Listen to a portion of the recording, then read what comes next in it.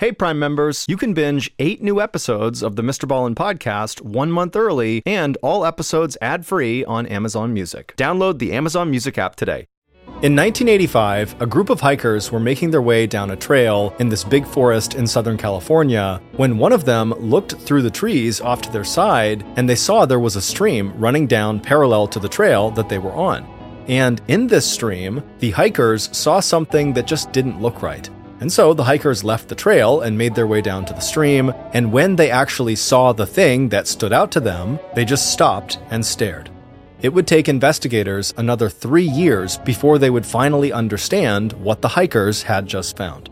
But before we get into that story, if you're a fan of the strange, dark, and mysterious delivered in story format, then you've come to the right podcast because that's all we do, and we upload twice a week, once on Monday and once on Thursday. So, if that's of interest to you, the next time the Amazon Music follow button is having a bad day, offer to make them a cup of tea.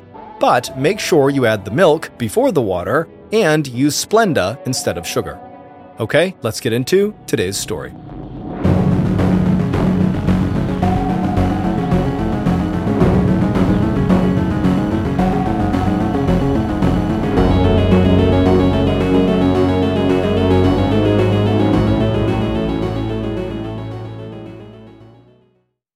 This episode is brought to you in part by June's Journey. Picture it, the glamour of the roaring 20s wrapped in a mystery that only you can solve. Dive into June Parker's captivating quest to uncover scandalous family secrets. With your keen eye for detail, find hidden clues and solve mind-boggling puzzles. It's all about observation, intrigue, and drama. But beware. Each clue leads deeper into a thrilling storyline filled with danger and romance. June needs your help, detective. Download June's Journey for free today on iOS and Android. Your adventure awaits. This episode is brought in part to you by Audible, your go-to destination for thrilling audio entertainment. Whether you're looking for a hair-raising experience to enjoy while you're on the move or eager to dive into sinister and shocking tales, Audible has an exclusive collection of thrillers from best-selling authors that will keep you on the edge of your seat. Like James Patterson's first audio-only thriller, The Coldest Case. Experience stories like never before, where every chilling detail is brought to life by captivating sound design. Plus, as an Audible member, choose one title a month to make yours forever. And now, new members can try Audible free for 30 days. Just visit audible.com/WonderyPod or text WonderyPod to 500-500. That's audible.com/WonderyPod or text WonderyPod to 500-500. In 1985, 17-year-old Michelle Avila, who just went by the nickname Missy, was a high school junior living in the working-class town of Arleta, California, which is located just north of Los Angeles, California. Despite Missy being very physically small, she was under 5 feet tall and barely weighed 95 pounds, she had a big presence about her, and it made her very popular at her school. Not only was she incredibly beautiful, with boys and girls falling over themselves to try to win her affection, but also Missy was just very kind and gentle and didn't seem to take herself very seriously. But life for Missy was not all perfect. A year earlier, during her sophomore year, a nasty rumor had been spread around Missy's high school that Missy had apparently been sleeping with all of these boys who were in established relationships with girls in the school, and even though this rumor was a total lie, by the time the rumor reached the girlfriends of these boys that Missy had apparently slept with, these girls believed it. And so to get their revenge on Missy, one day after school when she had walked outside, this group of girls ganged up on her and beat her really, really badly. In fact, the beating was so severe that when Missy came home, her family immediately pressed charges on the girl that seemed to kind of lead the attack. Her name was Sonia Bon. But despite Missy and her family immediately filing these charges, the case dragged for months and months and months. But finally, by October 1st, 1985, so at the beginning of Missy's junior year, Missy was within a week of actually going to court and taking the stand and testifying against Sonia.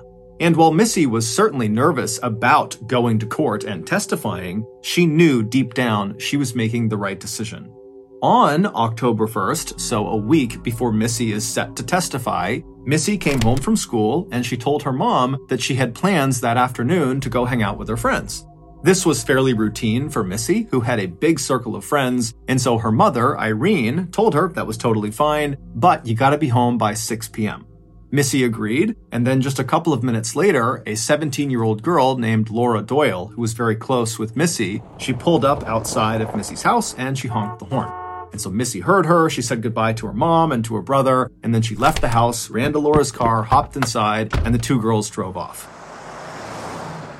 A few hours later, at 6 p.m., Missy had still not come home yet.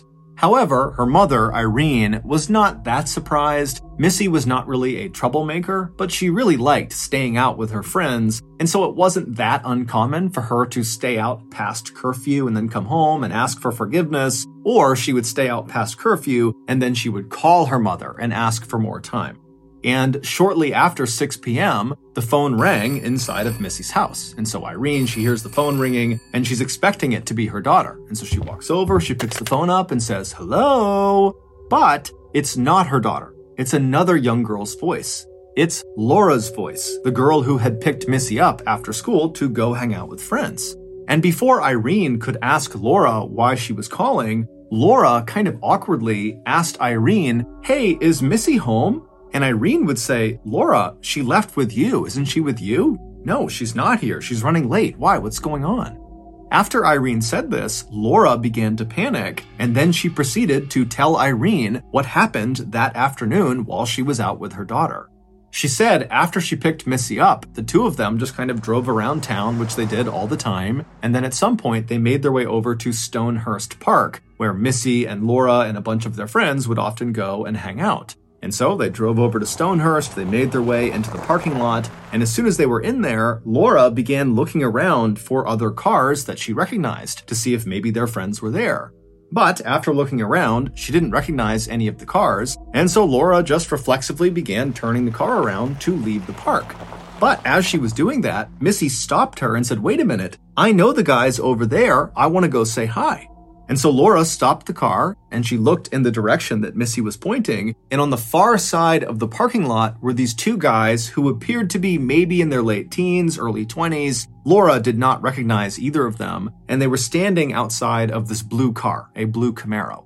Now, Laura was accustomed to Missy just kind of knowing everybody in town because everybody loved Missy and Missy loved everyone. And so this type of situation was not totally uncommon. However, Laura was just not very excited at the prospect of going and hanging out with these two total strangers to her. But she could tell Missy really wanted to. And so she turns to Missy and says, "Okay, go out there, go say hi to them, and I'm going to park and I'll meet you in a second." And so Missy, she hops out of the car and she begins walking over to these two guys and she's waving to them and they're waving back and smiling at her. And Laura, meanwhile, pulls the car into a parking spot. She throws it in park and she's about to get out when she notices her gas gauge is below empty.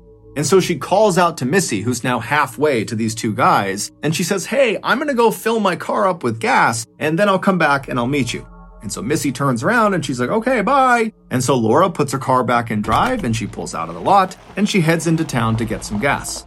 A few minutes later, when Laura pulled back into the Stonehurst parking lot, she looked in the direction of where the blue Camaro and the two guys were and where Missy was headed, and they're all gone. Missy is nowhere to be seen. Now, this was 1985, so Laura could not just call or text Missy to see where she had gone. And so instead, Laura just sat in the parking lot looking at the vacant spot where the blue car had been, kind of going over in her mind what she should do. And eventually, she told herself that, Missy was a big girl, she can handle herself, she knew those guys, I'm sure everything is just fine, and those guys will drop her off at her house when she needs to go home. And so even though Laura is telling herself this, she would leave the Stonehurst parking lot and spend a while just kind of driving around town, looking for Missy and looking for this blue Camaro and these two guys, and after finding none of them, she would head home. And then, right after 6 p.m., Laura picked up the phone and she called Missy's house because she knew Missy's curfew was 6 p.m. and so she should be home by now. But of course, when Missy's mother, Irene, picked up the phone, Laura would learn Missy had not come home. And so Irene and Laura are immediately really worried about Missy, but not to the point where either of them think they should involve the police. Instead, Laura and Irene would spend the next couple of hours after that 6 p.m. phone call calling everybody they could think of that might know where Missy was. And when that yielded no results, Laura and Irene actually met up that night and began going door to door to all of Missy's friends and acquaintances' houses, asking the occupants if they knew where Missy was. But by late that night, no one had given them any information about Missy's whereabouts, and so still feeling very concerned about Missy, Laura and Irene decided the best thing to do was just to go back home and go to bed and hope in the morning Missy turned up or someone contacted them with information about where Missy was. But the following morning, Missy had still not turned up and no one had heard from her, and so that morning Irene went to the police and told them what was going on. Immediately, the police honed in on Laura and began going over every single detail of what that blue Camaro was doing, what those two guys looked like, what did Missy say about these two guys? Did she give any information about where they might go or who these guys were? And Laura, she was totally guilt-ridden and emotional about being the last person to see Missy before she has apparently vanished. And she sat there trying to give every bit of information she possibly could about what had happened that day. But unfortunately, she was just too far away from these two guys and their vehicle. She could only give them a sort of basic physical description, which Laura even admitted was not very accurate because it was really far away, and frankly, she wasn't looking that hard. And so after getting all the information they possibly could from both Laura and Irene, the police launched a very extensive search all over Arleta, California, and the surrounding areas. And while they were doing that, Irene and other members of Missy's family, along with Laura and other close friends of Missy's, began their own search. But after a couple of days, neither the professional search nor the amateur search had turned up any new information about Missy's whereabouts or the whereabouts of those two guys and their blue Camaro. But then, on October 4th, just 3 days after Missy went missing, Missy would be found. However, it would take investigators another 3 years to finally make sense of what actually happened to her. Based on eyewitness testimony, here is a recreation of what happened to Missy on the day she vanished. On that day, which was Tuesday, October 1st, 1985, Missy came back from school. She told her mother she wanted to go out and hang out with her friends. Her mother told her, okay, be home by 6. And then a couple of minutes later, Laura pulled up outside and honked the horn, and Missy ran outside, hopped in the car, and they drove off.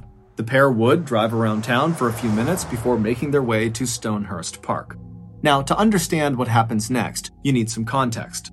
Missy had two best friends. One of them was 17-year-old Laura Doyle, who she was with, and the other was another 17-year-old girl named Karen Severson.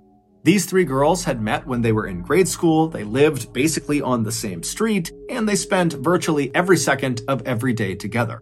However, a month earlier in September, the trio had had a falling out. Because a month earlier, another rumor about Missy sleeping with boys who had girlfriends began circulating around the school, except this time, the girlfriends in the rumor were Laura and Karen. Now, of course, Laura and Karen were well aware of the fact that a year earlier, Missy had been accused of something similar and it had all been a big lie. And so going into this new rumor, Laura and Karen knew that the likelihood of it being real was very slim. But because this rumor directly involved them and their boyfriends, they felt a little concerned. And so Laura and Karen went to Missy and they said, hey, we don't think it's true, but is it true? Did you sleep with our boyfriends? And Missy immediately is like, are you kidding me? No, I didn't sleep with your boyfriends. Did you see what happened last year? It's the same thing. It's a lie. It's just a rumor. I can't believe you would think I would do that to you. And so pretty quickly, this discussion escalated to a full-blown fight between the girls. Or more specifically, it turned into a full-blown fight between Karen and Missy. Because Laura, she was worked up about it, but pretty quickly she was able to calm down. But Karen, she didn't calm down. Because apparently Karen had seen Missy at some point flirting with her boyfriend, and so when this rumor began to circulate, Karen felt like, you know what, it could be true. She might have had sex with my boyfriend.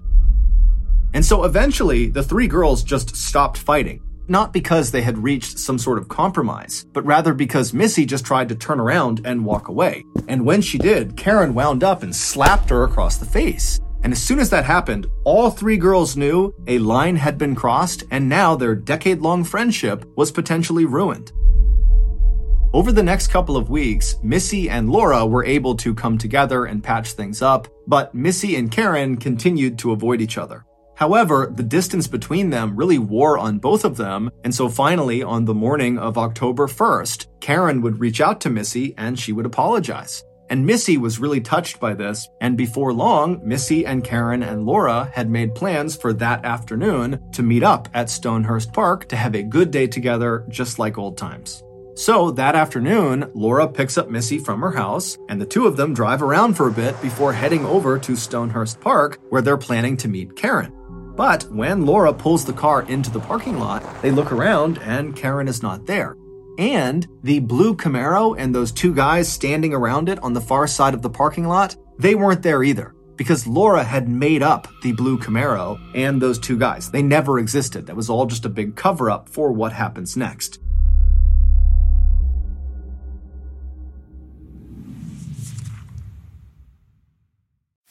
You can host the best backyard barbecue when you find a professional on Angie to make your backyard the best around. Connect with skilled professionals to get all your home projects done well. Inside to outside, repairs to renovations. Get started on the Angie app or visit Angie.com today. You can do this when you Angie that. Okay, it's time to commit. 2024 is the year for prioritizing yourself. Begin your new smile journey with Byte, and you could start seeing results in just 2 to 3 weeks. Just order your at-home impression kit today for only $14.95 at Byte.com. Byte Clear aligners are doctor-directed and delivered to your door. Treatment costs thousands less than braces. Plus, they offer financing options, accept eligible insurance, and you can pay with your HSA FSA. Get 80% off your impression kit when you use code WONDERY at Byte.com. That's BYTE.com. Start your confidence journey today with Byte. So Laura and Missy, they pull into the parking lot at Stonehurst, and they park in a spot and proceed to wait for Karen. And Karen would show up just a couple of minutes later. But when she showed up, all hell broke loose. Karen came flying into the parking lot and came to a screeching stop right up alongside Laura's car. Karen had parked her car so close to Laura's car that Laura literally couldn't open her door without striking Karen's car. And in Karen's car, in the passenger seat, which was closest to Laura's car, was a terrified-looking 17-year-old named Eva Cherambolo, who was friends with all three of the girls, and that day, Karen had apparently asked Eva to come over for dinner, but after picking Eva up, without giving her any explanation, she had flown over to Stonehurst and then came to this screeching stop right next to Laura's car. And so Eva is sitting in the passenger seat looking at Karen and looking over at Laura, and Missy having no idea what's going on, and Karen begins yelling at Eva to roll her window down. And so Eva rolls her window down, and Laura and Missy are looking over in absolute astonishment. And then once the window is down on Eva's side, Karen begins screaming across Eva out the window at the car that Laura and Missy are in. And so Laura and Missy exchange totally confused looks, and then Laura rolls her window down, and suddenly Laura and Missy can hear what Karen is yelling. And Karen is hurling the most vile and horrible insults at Laura, not at Missy.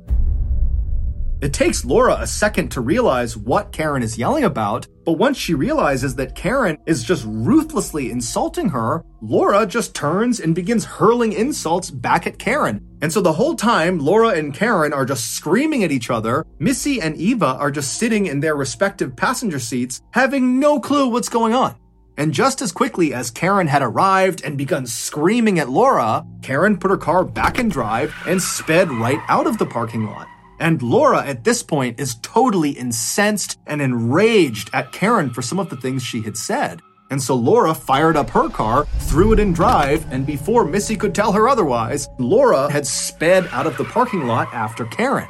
And for the next 45 minutes, Karen and Laura drove like absolute maniacs north of the city up into the mountains, where the whole time they're driving, Karen is swerving side to side and she's speeding along these desolate roads, and Laura would speed up and get right on her bumper like she was experiencing this extreme case of road rage. Now, for the first few minutes of this, both Missy and Eva were desperately trying to get their drivers to calm down and just pull over. Whatever you're fighting about, it's not worth crashing and dying over.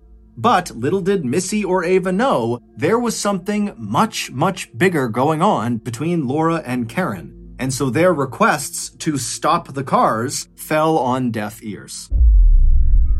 Finally, after this 45-minute white-knuckle insane drive along these mountain roads came to an end when the road they were on kind of funneled them into this dirt parking lot in the middle of this huge forest. And as soon as they reached this parking lot, Karen came to a stop, and Laura narrowly avoided smashing into her and came to a stop right next to her.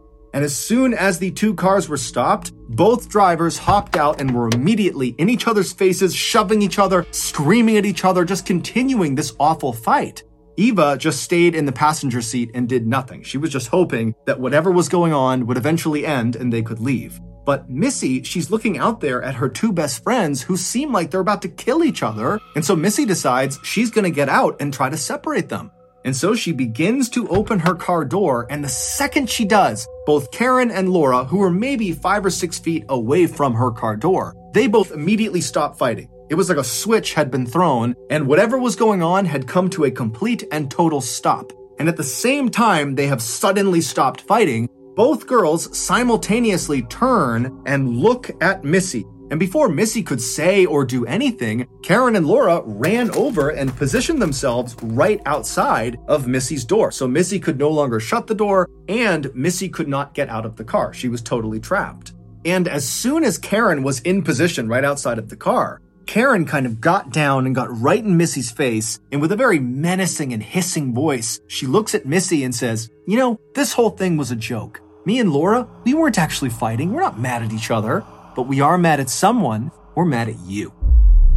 And then Karen and Laura would reach down and pull Missy out of the car, and they would slam her back up against the side of Laura's car. And then Laura and Karen pressed up against her and began screaming at Missy that she had slept with their boyfriends, and they knew it.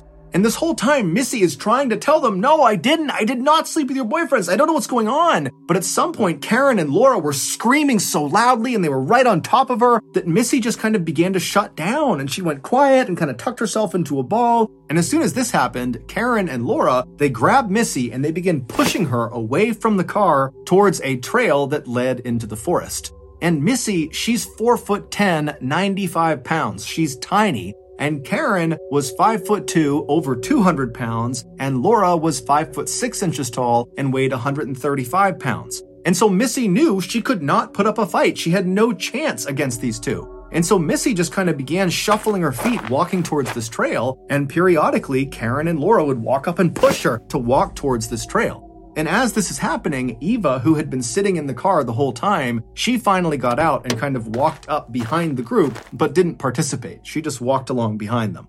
And so after a couple of minutes, Karen and Laura had managed to push Missy all the way to the actual start of the trail, this narrow trail that left the parking lot. And at that point, Laura walked around Missy, so she was in front of her, and Karen stayed behind Missy. And the two girls ordered Missy to keep following them into the woods. And Missy did not put up a fight. She just put her head down and continued walking along the trail behind Laura, with Karen behind her, periodically pushing her, and then several steps behind Karen was Eva, who just continued to do nothing. After the girls had walked for a little while on this trail and were out of sight of the parking lot, Laura came to an abrupt stop and she turned around to face Missy. And by this point, Missy was genuinely terrified. She was crying, she had her head down, and she was just hoping that her captors were going to let her go. But once they stopped and Missy looked up at Laura, Laura wound up and decked Missy right in the face. And as soon as she hit Missy, Karen immediately jumped in. And before long, Missy was on the ground getting punched and kicked and stomped on by Laura and Karen. And again, Eva just stood there watching, doing nothing. Eventually, Laura and Karen would stop beating Missy, and at that point, Laura would pull out a knife. and she would reach down and she would grab Missy's hair, and she began hacking it off. Missy was not a vain person, but she loved her hair. It had to be perfect anywhere she went. It was her prized possession, and Laura and Karen knew it. And so Laura, she begins hacking off the hair with her knife, and Karen, who wanted to get involved but didn't have a knife, just began grabbing Missy's hair and ripping it out with her fists. Finally, after much of Missy's hair had been hacked off of her head, Laura and Karen stopped and just stood up and looked down at Missy, who was now in the fetal position just crying to herself. But Laura and Karen were not done. At this point, they got out restraints and they tied Missy's hands behind her back and they gagged her mouth. And again, Eva did nothing. Once Missy was completely restrained, Laura got up and began walking towards a nearby stream that was about 10 feet away from them down a hill. And so Laura gets down to the stream, she wades in about halfway where the water comes up about 8 inches on her leg, and then she turns around and she looks up the hill at Missy and Karen and Eva, who's off to the side. And Laura, while staring directly at Missy, she reaches down and begins running her fingers through the water and says to Missy, "Why don't you come down and get in the water with me?" When Missy didn't move, Karen, who was standing next to her, hauled her up and then pushed her down the hill. And Missy doesn't have the ability to brace her fall because her hands are bound, and so she slams down on her face and she rolls down to the edge of the water, and there she stops. And before Missy can get up, Karen and Laura had descended on her, they'd grabbed her by the shoulders, and they began dragging her out into the water. And so Eva, who's watching this happen, again does nothing and just turns around and begins running down the trail back towards the cars. When she gets to the cars, she discovers they are both locked, so she can't go anywhere, and she was too far away from anywhere to walk, and so her only choice was just to go back down the trail to where her friends were. And so Eva goes back to this trail and she begins walking in the direction of the stream, and as she's walking, before she can see any of the girls, she hears a terrifying, blood-curdling scream coming from somewhere deep in the forest. And Eva was so terrified that she stopped where she was, she turned around, and she ran back to the cars. Eva would sit down on the ground between the two cars, and she would begin to rock back and forth. After nearly an hour of doing that, Karen and Laura suddenly emerged from the trailhead, soaking wet and laughing. Missy was not with them. After Eva had turned around and run away from the stream to go back to the cars the first time, Laura and Karen had grabbed Missy, dragged her into the water, and laid her on her stomach in the 8 inches of water. And so Missy is trying desperately to keep her head out of the water, but Laura comes around and grabs her legs and presses them into the water, and then Karen comes around and grabs the back of Missy's head and forces her head down into the water. Missy would start fighting for her life, trying to wriggle her way out of the water, and at some point she would manage to get out from under their grasp, and as soon as her head cleared the water, she took in a big breath and then let out that piercing, horrifying scream that Eva heard as she was walking back down the trail, which scared her and caused her to run away again. And after Missy let out that primal scream, Karen readjusted her grip and pressed her head back into the water. Missy would continue to squirm and fight against Karen and Laura, and periodically she'd get her head up out of the water just enough to get a little gulp of air, and then she'd choke down a bunch of water and have her head pushed down into the water again. Until finally, Missy's strength just started to ebb. And when Karen and Laura sensed that Missy was on the verge of death and she was very weak, they seized the opportunity and they leapt off of her just long enough to run over to the side of the stream where there was this big, heavy log, which investigators would later determine weighed over 100 pounds. So it weighed more than Missy, and Karen and Laura, they'd pick this log up, they'd walk back into the stream, and they dropped the log directly on the back of Missy's head, forcing it down into the water permanently. A few minutes after drowning Missy in the stream, Karen and Laura walked out of the trail, they got into their cars, Eva climbed into Laura's car, and the girls just left the parking lot and drove back home, leaving Missy in the woods. 3 days later, a group of hikers were in that forest near where Missy had been killed, and they spotted her body in the stream. When police arrived, they found cigarette butts, a beer bottle, and men's overalls lying out near where Missy was found. These items were there entirely coincidentally. They had nothing to do with what happened to Missy, but they somehow made the lie about Missy being with those two guys in their Camaro before she vanished seem more believable. Mostly because when Laura described these two guys to police, she kind of made it seem like they were bad boys or troublemakers, like the type of guys who would go off into the woods and smoke and drink for fun. And so the police just continued to chase down this two guys and a blue Camaro lead until the murder case went cold.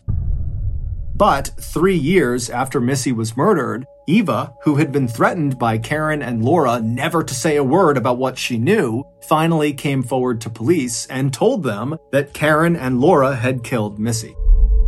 When Karen, Laura, and Missy became teenagers, Missy really blossomed into this beautiful young woman who everybody seemed to adore. Meanwhile, Laura and Karen had the opposite experience. They felt awkward in their bodies and felt like no one really liked them. And so in time, they became very jealous of Missy, and that jealousy turned into resentment, and that resentment turned into hatred. And so in 1984, it was Karen and Laura who started that rumor about Missy sleeping with all these boys who had girlfriends. And that lie would get Missy attacked and beat up really badly. But that wasn't enough for Karen and Laura. They felt like Missy deserved worse. And so the following year, in September of 1985, Laura and Karen decided to kill Missy. Their plan began with spreading another rumor about Missy, about how she was sleeping around with boys with girlfriends, except this time the girlfriends in this rumor would be Laura and Karen. They did this knowing this rumor would start a fight between the three of them, and they knew that Missy just would not be able to be mad at her friends. She would want to make up with them.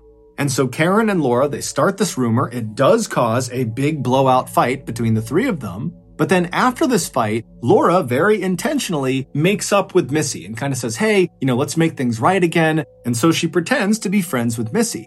And then a couple of weeks later, on the morning of October 1st, Karen would contact Missy. She would tell her how sorry she was. And she asked her, hey, do you want to get together today, all three of us, just like old times? And Missy fell right into their trap, because she was so excited at the prospect of getting to spend time with her two best friends who she really did love. And so she quickly agreed to meet up with them. And so Laura and Missy, they arrive in the parking lot of Stonehurst Park, and then Karen comes flying in, and there's this huge fight, and there's this 45-minute drive up into the mountains where they reach this parking lot, and Karen and Laura are fighting with each other, and Missy has no idea what's going on, and then all of a sudden, the fighting stops. Because the fighting wasn't real. It was all rehearsed. Laura and Karen had done that in order to throw Missy off guard and to get her up into this forest up in the mountains where they could kill her. It's unclear why Laura and Karen brought Eva along, but most likely she was brought along as a decoy as well. After Missy's body was found and the police were on this mad hunt to find these two guys and the blue Camaro, Karen actually moved in to Missy's family's home. She told them she just wanted to offer support during this really difficult time, but in reality, she just wanted to keep close tabs on the investigation, and any chance she got, she wanted to make sure she threw police and Missy's family off of her and Laura's trail. And so for months, Karen slept in Missy's bed. She ate at the same dinner table where Missy would eat with Missy's family, and Karen would spend hours out in the car with Missy's mother, Irene, and other members of Missy's family driving around looking for clues about where Missy could have gone or who really was responsible for Missy's death. When the truth finally came out 3 years later that Karen and Laura had been the ones who killed Missy, Missy's family could not believe that their daughter's killer was literally living with them the whole time. Ultimately, Laura and Karen would be found guilty of killing Missy, and they would each be sentenced to 15 years to life in prison. Karen Severson was paroled in December of 2011, and Laura Doyle was paroled a year later in December of 2012.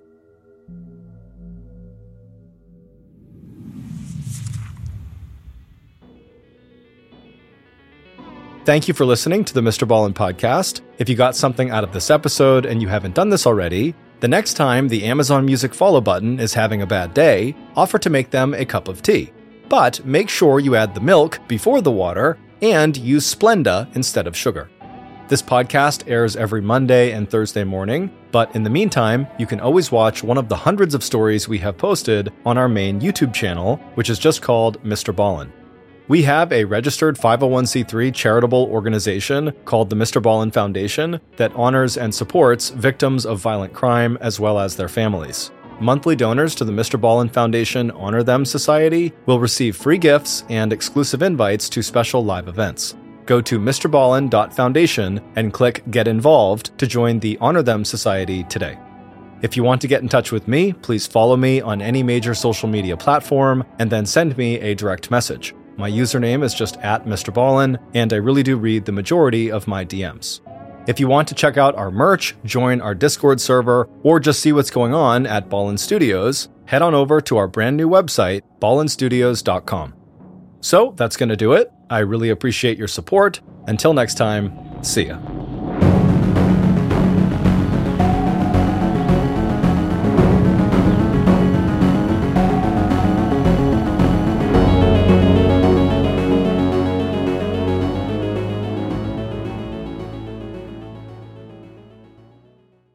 Hey Prime members, you can binge 8 new episodes of the Mr. Ballin podcast 1 month early and all episodes ad-free on Amazon Music. Download the Amazon Music app today.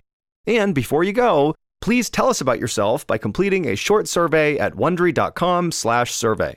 Hey listeners, it's me, Mr. Ballin. I appreciate you all being fans of the strange, dark, and mysterious, but let's be honest, sometimes you need a bit of humor to go alongside true crime. That's where the Morbid Podcast comes in. It's a lighthearted nightmare over there. Hosted by Elena, an autopsy technician, and Ash, a hairstylist, at its core, Morbid is a true crime, creepy history, and all things spooky podcast. But when Ash and Elena get together and tell stories, they do so in a way that not only shows the depth and detail of their research, but each episode also includes a touch of humor, a dash of sarcasm, and is garnished with just a little bit of cursing. Follow Morbid on the Wondery app or wherever you get your podcasts. You can listen to Morbid early and ad-free right now on Wondery Plus.